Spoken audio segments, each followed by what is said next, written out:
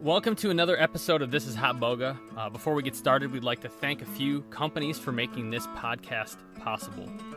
First up is Sturka Optics. We've been using their glass for a long time and love the quality and the amazing warranty that they provide. If you want to learn more about Sturka Optics, go to sturkastrong.com. So next up is Hill People Gear.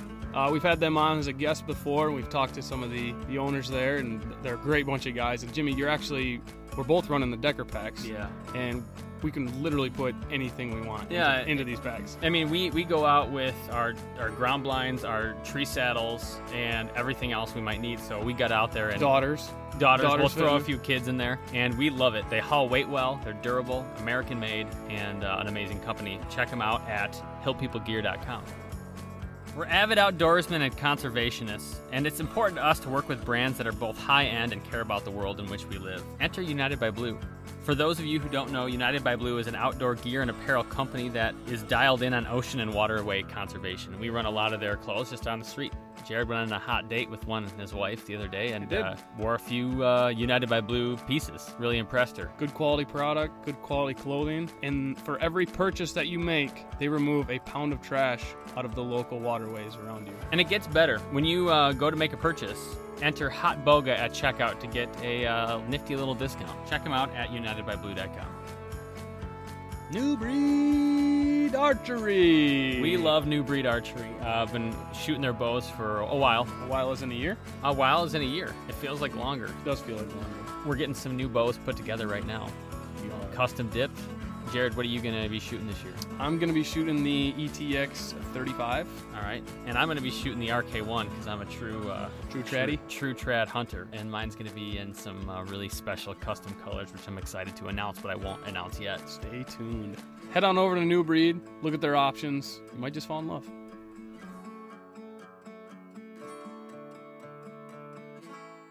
Good to have you. Thanks for taking a few minutes to come talk to us here at Hot Boga today.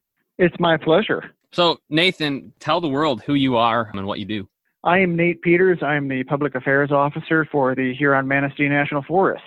So you're located in Cadillac, I'm assuming? I'm based in Cadillac, Michigan. Our forests are quite large. They're comprised of about 1 million acres on the west side of the state, running north from Muskegon County up to Wexford County, and on the east side of the state, running from Roscommon County over to Oscoda County. So you've got quite a bit of land under your watch. Yes, indeed we do. It is a pleasure to manage all of it. Yeah, I can believe it. And you grew up in the area too? I grew up in Lansing, actually, so not too far. Yeah, not too far. Tell me a little bit about how you got into the National Forest Service. Did you get a forestry degree, or how'd you get to where you are? Well, I actually took a very roundabout way of getting into the Forest Service. I served with the U.S. Department of Homeland Security for half a dozen years or so in Washington, D.C. Like many people, I wanted to get back home to Michigan, grew a little weary of city life. I wanted to get back to the great outdoors. Pure Michigan. And pure Michigan, exactly. I've always really felt that, to paraphrase Dag Hammarskjöld, that no life is more satisfactory than one of selfless service to your country or to humanity. And the Forest Service motto is just that. It's caring for the land and serving. So from that perspective, this agency seemed like it would be a really good fit for me. It has a very critical mission, protecting our nation's forests and grasslands. And I really wanted to be part of that, to use the talents that I had, which are primarily in the realm of public affairs, to help spread the message about why those forests and grasslands are important and why we should be sustaining them for present and future generations. How long have you been doing this? I have been here for just under a year. Okay. And look forward to many more. So you're recently back to Michigan, fairly recently. Indeed. Okay. Now, I don't know if this is how it works, but do you guys move around different posts, or you're in Michigan for the foreseeable future? Well, I will remain in Michigan for the foreseeable future, but we always have, detail opportunities where folks in our agency can move to other locations, and this is particularly true in the realm of fire. When we have wildfires out west, a lot of the times we will move personnel and resources out to those locations to help prevent and mitigate wildfires. Somebody in my position might go serve as a public information officer, helping to coordinate communications during those incidents. Firefighters obviously go out and fight fires, but numerous other staff do everything from logistics to planning, to the care and feeding of the frontline wildland firefighters. That's amazing. Maybe before we go any further about what you do, you want to tell us a little bit about the U.S. Forest Service generally, and then maybe more specifically about the Huron-Manistee National Forest. So yeah, start with the U.S. Forest Service. Do you know when it started?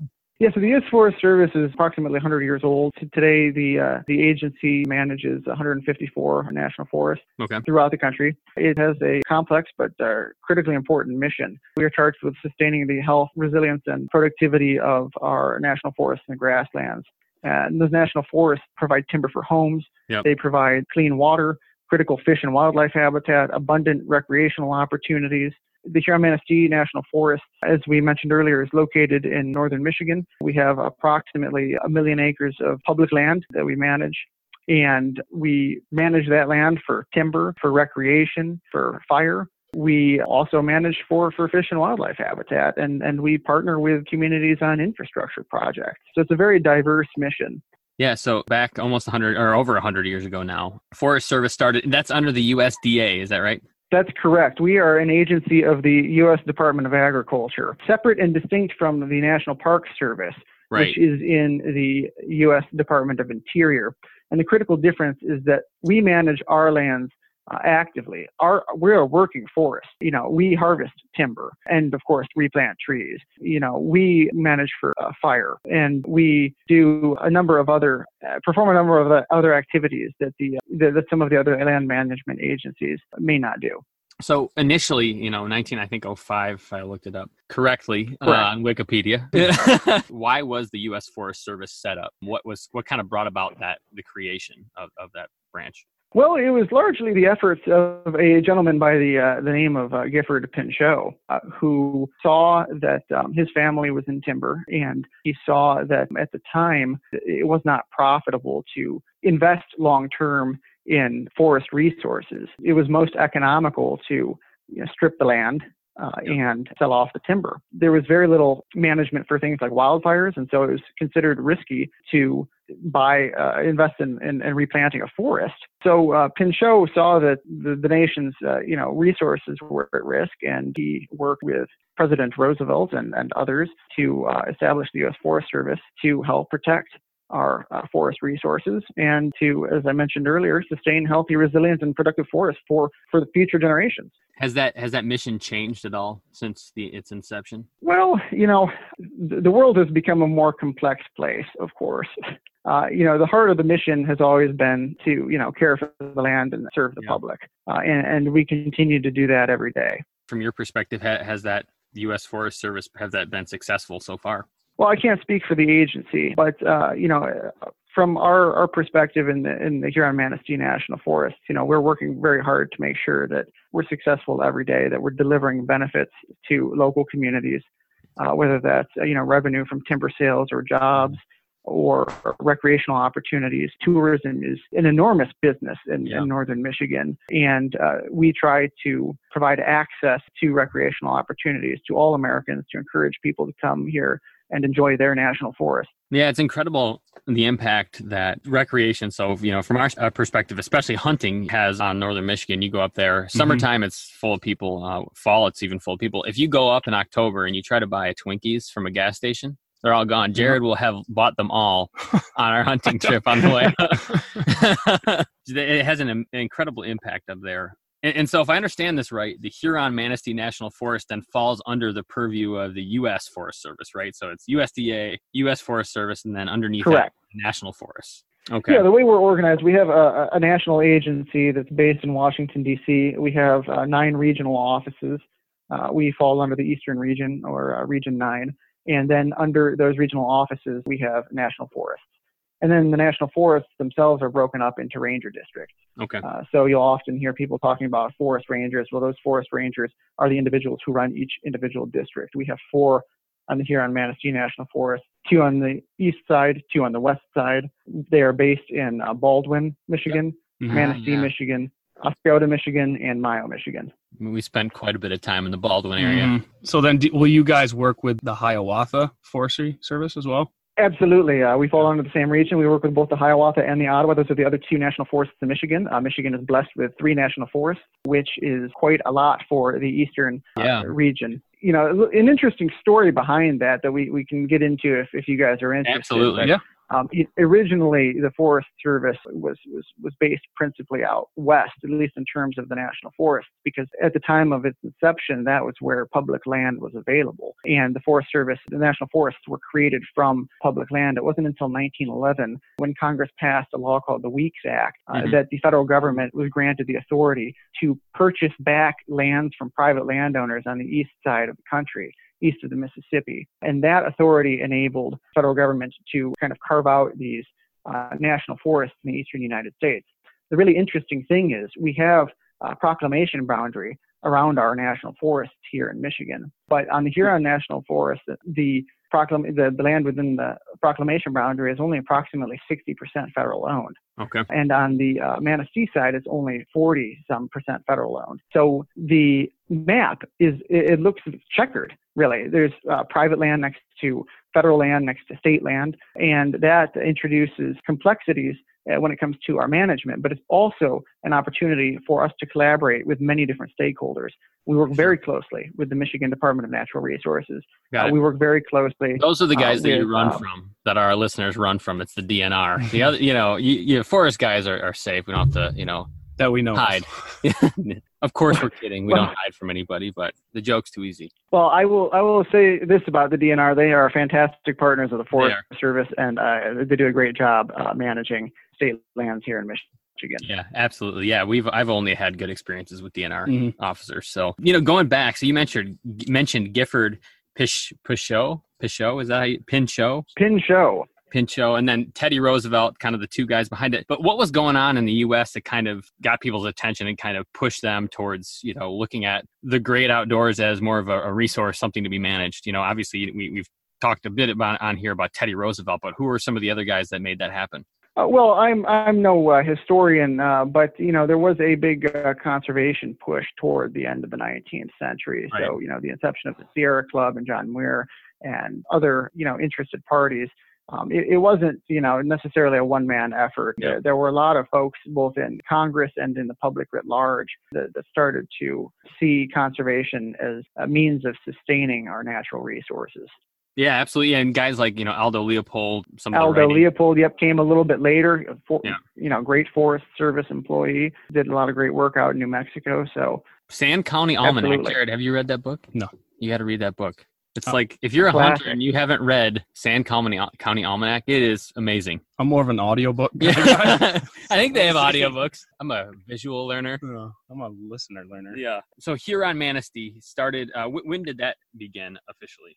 Administratively, so the forests were actually two separate forests, right? And we were administratively combined, I believe, in 1945. Prior to that, forests had existed separately. So since 1945, we've managed them as a single entity.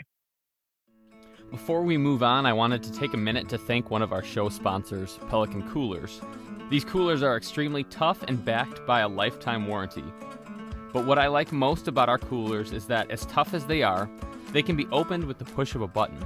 So it'll keep the bears out, but you won't have any trouble getting in. And it gets even better. Right now, if you type in pelicancoolers.com/hotboga, you'll get a free tumbler with the purchase of any cooler. And we all use the 32-ounce tumbler, and it does an amazing job at keeping hot drinks hot for a very long time and cold drinks cold for a very long time. I'm going to do something maybe a bit unusual or something that I haven't done yet, but I'm going to throw out a James D guarantee, which is something I don't just toss around willy-nilly. I'm going to James D guarantee that if you buy one of these coolers, you'll have the best cooler experience you've ever had, and you'll be changed as a person for the better. Your life will be totally different from here on out. So don't take my word for it. Go check them out for yourself. pelicancoolers.com/hotboga. And now back to our show. Yeah, it's a big space, and there's a big chunks of land between different forests where you're located. So is that difficult to do just because of the distance, or is it kind of easy now with, the internet and phones and everything? Yeah, we obviously have a very close working relationship with our colleagues on each side of the forest. We try to manage the two units centrally from Cadillac, Michigan, which is roughly in the center of the two forests geographically. I would say that really the only challenge sometimes is the drive to the other side. But Right. even that is short nowadays. It takes about 2.5 hours to get from one side to the other. Well, and they just increased the speed limit up there to 75, which in Michigan means you can hit about 85 and you're pretty You'll be safe. fine. Yeah. Well, I would, as a federal employee, I would never condone speeding. So I've been please trying drive safe, buckle up, and That's right. You handled the DNR stuff well, the Yep. speeding stuff well. This is all just a test, and so far you're doing all right. You mentioned very good. You mentioned forest fires. You read about them out west a lot. Do you see a lot of forest fires in the Michigan area? We do, in fact, and I think that's a common misconception, especially downstate, that forest fires only exist out west. Right. Certainly, the fires that we've been seeing recently out west are much larger than what we've experienced recently here in Michigan. Right. But the Huron-Manistee National Forests have actually responded to approximately 85 wildfires already this year. Wow. And many of those are small, but the vast majority of them are man-made. Yeah. 95% plus are all man-made, which means that they're preventable. So, we encourage folks to be fire-wise. If you're going to burn, leaf litter in your yard, make sure that you check for burn permits. Go to the Michigan DNR manages a burn permit management information system that you can check online. They update it every day at 10 o'clock. You can also give them a call. I believe the number is 1-888-922-BURN. They'll let you know if you're able to burn in your county. The other thing that we're encouraging folks to do is be very careful around your campfires. Campfires can easily get away, even if they're left smoldering. They can smolder for several days. The sandy soil up here, all but ensures things dry out really quickly. So we can have rain, one morning, and just a couple of hours later, it can be dry enough to burn. So, when you're camping, make sure that you put your fire out completely. We recommend drowning it in water, stirring the mixture until everything is doused, and then carefully feeling to ensure that the fire is cold to the touch before you leave it. Yeah, absolutely. And you guys are, the U.S. Forest Service is behind Smokey the Bear, right? I'm looking him up. Uncle Sam, based on the Uncle Sam, only you can prevent forest fires, Smokey the Bear. Well, in fact, it's only you can prevent wildfires now. Oh. Yeah.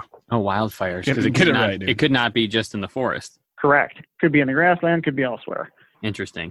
And you mentioned logging being a focus too. I would imagine the way the logging industry looked at the beginning of the Huron-Manistee National Forest and even the U.S. Forest Service. Logging looks very different than it does now. What kind of relationship do you have with the logging industry right now? I think we have a generally good relationship with our logging partners here in Michigan. We cooperate actually very closely with the state too in logging through an authority called Good Neighbor Authority, which enables us to partner together on logging projects to share revenues. We are a pretty high volume forest for the eastern region here. I think we ended up last year, I think we had about 60 million CCF of timber out of here. So it's a pretty high volume forest. Are you able to break down the revenue allocation? Like, where's it going after you guys receive that? Oh gosh, that's a bit beyond my depth. A lot of it goes back into the national forest under an authority called the Secure Rural Schools. Some of that revenue goes back to local counties. We make sure that the counties also benefit from this activity. So, I do want to issue a correction earlier. I do apologize. Earlier I said that burn permit information system could be reached at a phone number, and it's 1-866-922-BURN. Again, that's 866-922-BURN. Okay. Are there any costs associated with those burn permits, or is this something you call in and they say, yeah, you can burn? You check the information system, and that lets you know whether or not you can burn in your county. I would, of course, refer you to the DNR for additional information. Okay. Yeah, that's good. That's good information because, we've seen a bunch of times where you'll walk up where someone was camping and, they haven't put out the fire out the right way. And you can see on a windy day with, like you said, how dry it can get, especially in the northern area of Michigan. You can see how things could go south pretty quickly. They can. We encourage folks to make sure that they keep their fires to a manageable size.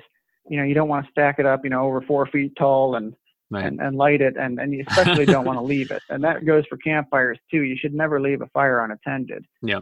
No more pallet fires, Jimmy. No more pallet fires in the middle of the woods. Hauling them out there is really the challenge. Nate, tell me a little bit about your position. What's your typical day look like? Well, I don't have a typical day. As the public affairs officer, I could be handling anything from, inquiries from the public to attending meetings with partner groups. I handle the congressional affairs for Forest 2. So when, congressional officers get constituent inquiries, they often send them our way. We manage the social media accounts here. We try to put out information to, help people experience, safe and sustainable recreation in the forests.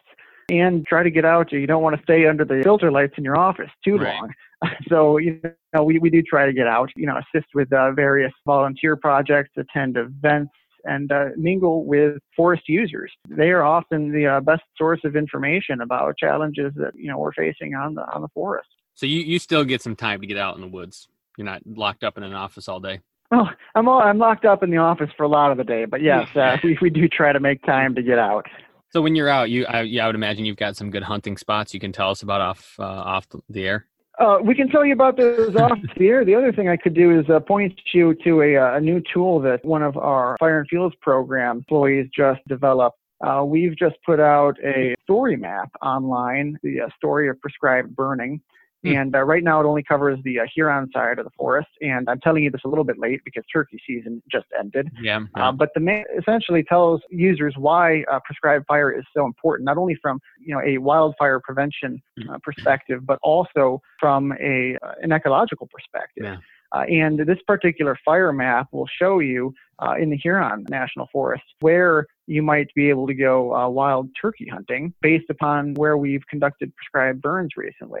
That's really interesting because you give a couple months between a burn and you give it a couple months and deer will start popping in there quite a bit, eating the fresh browse that comes up. One big proponent of that is Dr. Grant Woods. If any listener has a chance, look him up, growingdeer.tv. He's all about the prescribed burn. We should have him on here sometime. But, that'd be a bad idea. Yeah, but the prescribed burn is an amazing tool. And you go out west and, a lot of the planning that I'll usually do is where was the most recent burn. And usually you can find some good animal activity there. Yeah, absolutely. I mean, these burns really do stimulate the growth of new native plants that provide food for, deer, for turkey, for other game animals. And not only that, the carbon from the burn actually helps nutrients the soil. And like you said, it just helps everything to grow. Yep, absolutely. So our fire map will also, show you where you can find morel mushrooms and blueberries too. So, we'll see. I'll provide you a link to that so you guys can share it with your listeners. If it's popular enough, who knows? Maybe we can expand it to other areas, other plants and game. This is a great place to stop and do another segment of First Steps with First Light, a series where experts from First Light help us with some tips for the hunting noobs. This week, we've got Kevin Harlander, community manager from First Light, on to discuss a few tips for hunting-related physical training. So, Kev, how do you prepare yourself physically during the off-season? Okay, so that's a simple answer for me. I like functional movement and variety. I like to hike a lot in the off-season, and I lift just a little, a couple days a week. I do things outside that help me with stability and endurance, and within that, lifting that I'm doing to supplement sort of the hiking aspect is very functional movement. So a lot of body weight exercises, pull-ups, push-ups, and a little bit of running. I'm not big on meal plans or super intense gym sessions or supplements. I think you should eat real food and be versatile in your prep. One thing I like to try to employ in my training is actually shooting my bow after I've done some sort of physical exercise. I think that's great. There's no real supplement, so to speak, for elevation or thinner air. So I think it's important just to be able to gut some things out too. So preparing mentally too is a big aspect of how I get in physical shape. Yeah, so that's how I stay in shape over the off season. Awesome, thank you, and we'll look forward to hearing from you again soon. So I would imagine you deal with hunters on occasion too. Is that right? Oh, yes. We encourage hunting on the Huron-Manistee National Forest, and we try to make it pretty easy. For the most part, we follow state law. So, right. You don't need a special permit to hunt here. What about dispersed camping? Do you need a permit for that? Yes, dispersed camping. Yes. So that is also free in the National Forest. It's permitted almost anywhere, except, of course, developed campgrounds. There are a couple of wild and scenic river corridors where it's not allowed. It'll be posted where it's not allowed. We have some rules on our website that I can also link your listeners to. But there are just a couple basic rules for dispersed camping. One, we ask that everybody camp at least 200 feet away from water sources and 400 feet away from Lake Michigan if you're in the Nordhaus Dunes Wilderness area. Why is that? In Nordhaus Dunes in particular, the dunes are a very sensitive ecosystem. Sure. And we have a lot of critters, including some sensitive critters like pitcher plants and piping plover, whose habitat could be disturbed if people were to camp on it. And, the same goes for water sources elsewhere. It really helps, reduce, pollution, erosion, and it helps campers leave no trace. Yeah. And that's what we are going for, because we want everybody, we not only want everybody to enjoy, their national forests, but we want, future generations, our kids, our grandkids, to be able to have the same fantastic experience that we have when we go out camping or hunting in these woods. Yeah, I mean, we love the dispersed camping aspect, because that's not always allowed depending on who owns the land. Obviously yours is, but the park's land isn't always allowing kind of the dispersed camping everywhere. Correct. And we do, for the most part, allow it anywhere. Just pick up a map of the forest, make sure that you're on federal land. You can disperse camp for up to 16 days at a time. Then you have to remove your camping equipment and go at least 5 miles away. It's a really good deal. Can also, a common question we get is, well, what about, campfires? Do I need a firewood permit if I'm dispersed camping? And no, you don't. If you're dispersed camping and only collecting firewood for a campfire, you don't need a permit. You just have to make sure that you don't take any of the firewood out of the forest. Okay. Right. Yeah, it makes a lot of sense. And of course, be very careful around that campfire and make sure it's out before you leave. Yeah. Yeah. That's a big one. What are some other issues that you're dealing with right now at the Huron-Manistee National Forest? Well, one of the biggest issues, unfortunately, is illegal dumping. A lot of folk will, see vacant land, and they will go out there and they will dump everything from, everyday garbage to sure. Bigger things. I mean, we just found a 16-foot boat that was dumped in the forest. It's still good. I'll take it. What's that tape you can put down to basically fix a boat? It says it's like there's an infomercial about it. Flex Seal. We got some Flex Seal. If you still got that boat, I think you can make that thing seaworthy. Yeah, if you're in the market, gentlemen, it is, in all seriousness, it's a huge deal. This is not only unsightly, but it impacts local wildlife. It can have really adverse effects when there are wildfires, especially for firefighter safety, because say like car seats on fire. Yeah. They produce. They can produce some pretty unfortunate fumes. So we organize volunteer cleanups, and we're really trying to get the word out. Please, please, please, appropriately dispose of your waste. Yeah, it's and if you see dumping, please report it to our ranger stations, and we will try to clean it up as soon as we can. Yeah, it's interesting. Like you go up there and you find couches and tires and just things that it's just a very, like, you find one of those little turnarounds or whatever in the forest, and it almost inevitably you'll find someone's crap out there, which is just disappointing. With a deer carcass. There's occasionally like a smelly deer carcass there too. Yeah, and if I could make one pitch to your viewers too, another thing that we encounter a lot is blinds. That's another problem too. Is if you have a portable blind, please remove it. You're supposed to remove those, not leave them up year round on National Forest System lands. Too often they're abandoned, and we discover them, months later. Sorry. Yeah, no. Say I come upon that in the woods. What is my responsibility as an innocent hunter that finds someone else's stuff up on a tree? Do I report it, take it down, bring it somewhere? What do you recommend? We would recommend noting the location and letting our ranger stations know, whichever is nearest to you. Yeah, because you find them up quite a bit. There's a lot of them out there, especially if it's a place where people think it's too far back, or a lot of times I'll find them in the swamp. People just figure no one's coming out here anyways.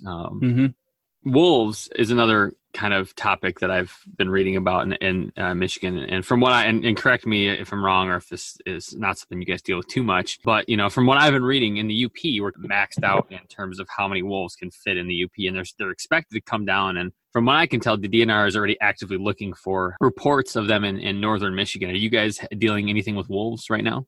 We are not, to my knowledge. I have not heard any reports of wolves down here yet.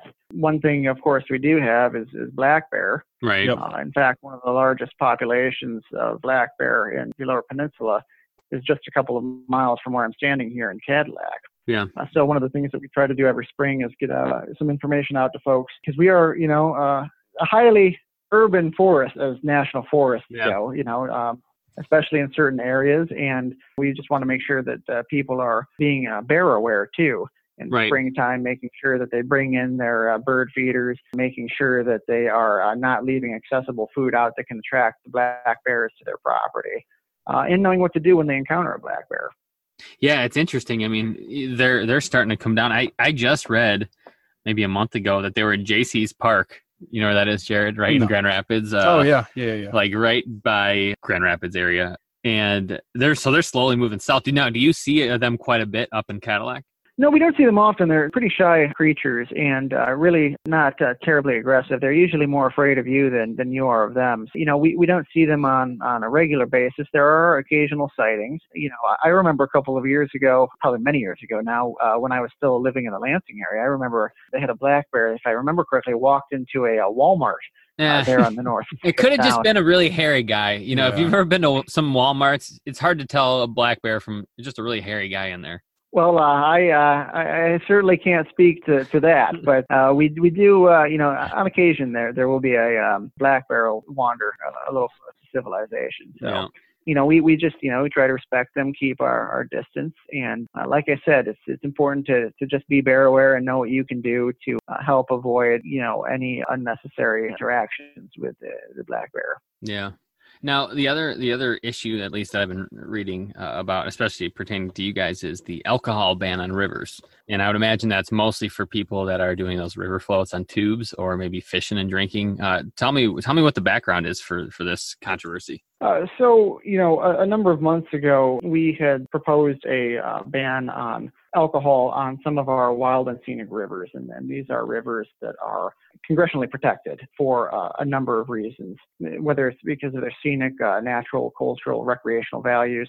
These are rivers that Forest Service is charged with, and other land management agencies are charged with protecting for the benefit and enjoyment of present and future generations. Yeah. And unfortunately, on several of our wild and scenic rivers, we were observing a number of challenges, often but not always associated with excessive alcohol consumption, including threats to visitor safety, illegal trespass on private lands, harassment of river users, widespread littering. And we decided that the time had come to try to do something about it. Well, looking at what other national forests had done and examining our authorities, we elected to pursue an alcohol ban. We received a lot of public feedback, both supportive and opposed. Yeah. And after evaluating that feedback, we decided that we had an opportunity. People were very passionate about the rivers, and we decided that we had an opportunity to pursue a community-driven alternative to the ban.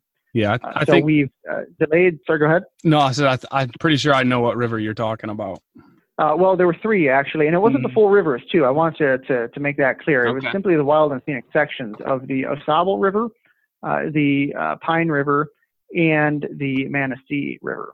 Oh, really? And not the Muskegon? No, not the Muskegon. That is not a designated wild and scenic river. Okay. There it is, yep. We, again, the intent all along was to simply try to address this behavior, which I think we can all agree nobody really wants to see out there. We don't want to see harassment of river users. We don't want to see, threats to safety. We don't want to see trespass. We organized a community working group that has been meeting with the Forest Service, and that working group consists of community leaders, business owners, liveries, recreationists, and private landowners, folks from conservation organizations. Really, I think it's a broad tapestry of river users, folks that live, work, and play on those rivers. Folks that were both for and against the ban are on the group, and we've been discussing over the last couple of months measures to help, educate people about the value of the wild and scenic rivers, also about, proper river safety and etiquette. And, we've also been discussing ways that we can empower river users to be good stewards of the resource. Yeah. And so the working group is finalizing an action plan for the summer. It will be announced soon. And we'd be happy to keep you guys and your listeners informed as we move forward. But I think that we're going in a good direction, and we're really excited about the opportunity to partner with our communities to try to address this challenge. We want to make sure that these rivers are accessible to all Right. Americans, right? These are they are your national wild and scenic rivers. Sure. And we want to make sure that they can be accessed and enjoyed by anybody at any time. Well, and Nate, they're yours too. I mean, I would imagine you spend some time out camping out in the national forest as well, right? Yeah, I mean, we try to get out there as much as we can. You know, most of the folks that work in this office do so because they truly love the outdoors. And, you know, they're committed to making sure that everyone can enjoy these national forests. Yeah. Now, what's your go-to outdoor activity, Nate? Are you like a hiker? Are you camper? Do you fly fish, hunt? What's your kind of go-to thing? Oh gosh, you know, if I had to pick, it would probably be hiking, and we have a lot of excellent trail systems here in the Huron-Manistee National Forest. Actually, I'm big into biking too. I used to be a big road cyclist, but I'd like to transition to a little more to cyclocross and mountain biking. And I'll tell you guys about a couple of trails we have in the forest that I think they're really popular, and I think that folks will enjoy using them. One is the Manistee River Trail, which is located over near Wellston, Michigan, in Manistee County. It forms a loop of the North Country National Scenic Trail, which is managed by the Park Service, but I believe it's the longest trail. Oh yeah, we spent quite a bit of time on that trail. So that 22-mile loop can be pretty busy, but it is wonderfully scenic. It's got some decent elevation for the lower peninsula here, and there are a lot of dispersed campsites all along the Manistee side of the trail. That's a really nice place to visit. Nordhaus Dunes. Oh yeah, I spent a lot of time there. 3,500 acres of wilderness area, no motorized or mechanized traffic. Really popular area for dispersed camping and for hiking. And then over on the east side of the state, the Hoyt Lake area. I was just out there the other week and was just shocked at the number of birds, songbirds that you could hear. So that's about a 10,000 acre foot travel area over in Alcona County. So those are some popular sites. And then in terms of cycling, we've got the Big M Trail too it's also out near just past Wellston in Manistee County, 38 miles. Also doubles in the winter is a cross-country ski and fat tire bike trail. And we've got some partner groups that help us manage that. Fantastic area if you're into that sort of thing. Jared, do you cross-country ski at all? No, I've tried one time. It looks hard. It just dogged me out big time. Nate, are you out there cross-country skiing it? So I just tried to get back into cross-country skiing this winter to, let's just say, less than successful results. I love getting out there, but the coordination just isn't what it used to be when I was younger. Yeah, I mean, I just like going down the hill and then having a lift pick me back up. I don't need to deal with like scooting around. I just walk. This body type is not made. No, Jared's not made for that. I'm more of a sprinter. Are you? Short distances. Short distances. Yeah. So, Nate, tell me a little bit. How's the health of the Huron-Manistee National Forest right now? If you had to give it a grade from A to F. I was going to go 1 to 10. 1 to 10? Just the generic 1 to 10. 1 to 10 then. Generic 1 to 10. What's the? How would you rate the health of the Huron-Manistee National Forest right now? Well, I'm not a big fan of scales and rankings. I would describe the health as generally pretty good. But there are some challenges that we're facing. Like many other national forests and public lands in the United States, we're facing threats from invasive species, threats from longer and more intense wildfire seasons. And we're doing a lot of research and doing a lot of work in the field to try to make sure that we can respond to those threats appropriately. Yeah. What's your outlook then for the forest?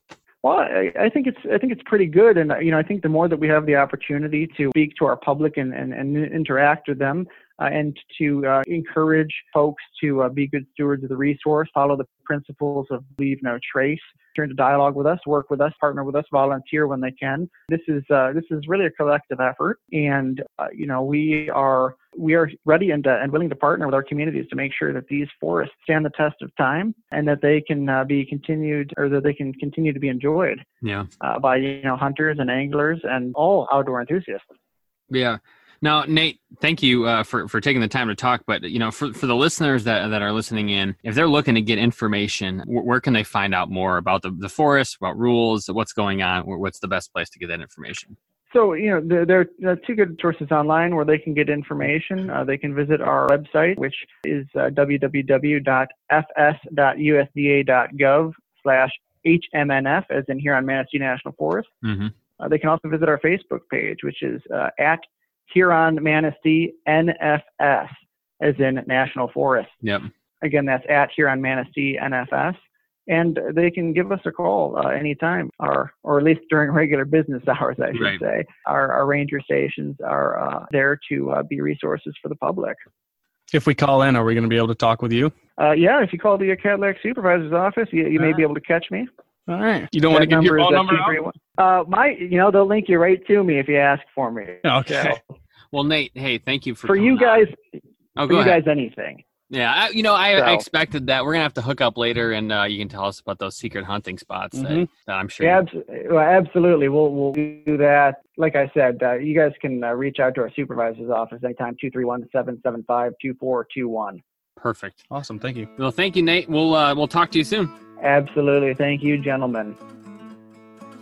Everybody, thanks again for taking a listen to this episode. Head on over to our Instagram page to stay up to date on everything that we're doing. If you're feeling squirrely, go smash that subscribe button on wherever you're listening to this podcast. We appreciate it. And tell your friends that we are hotbogahunting.com.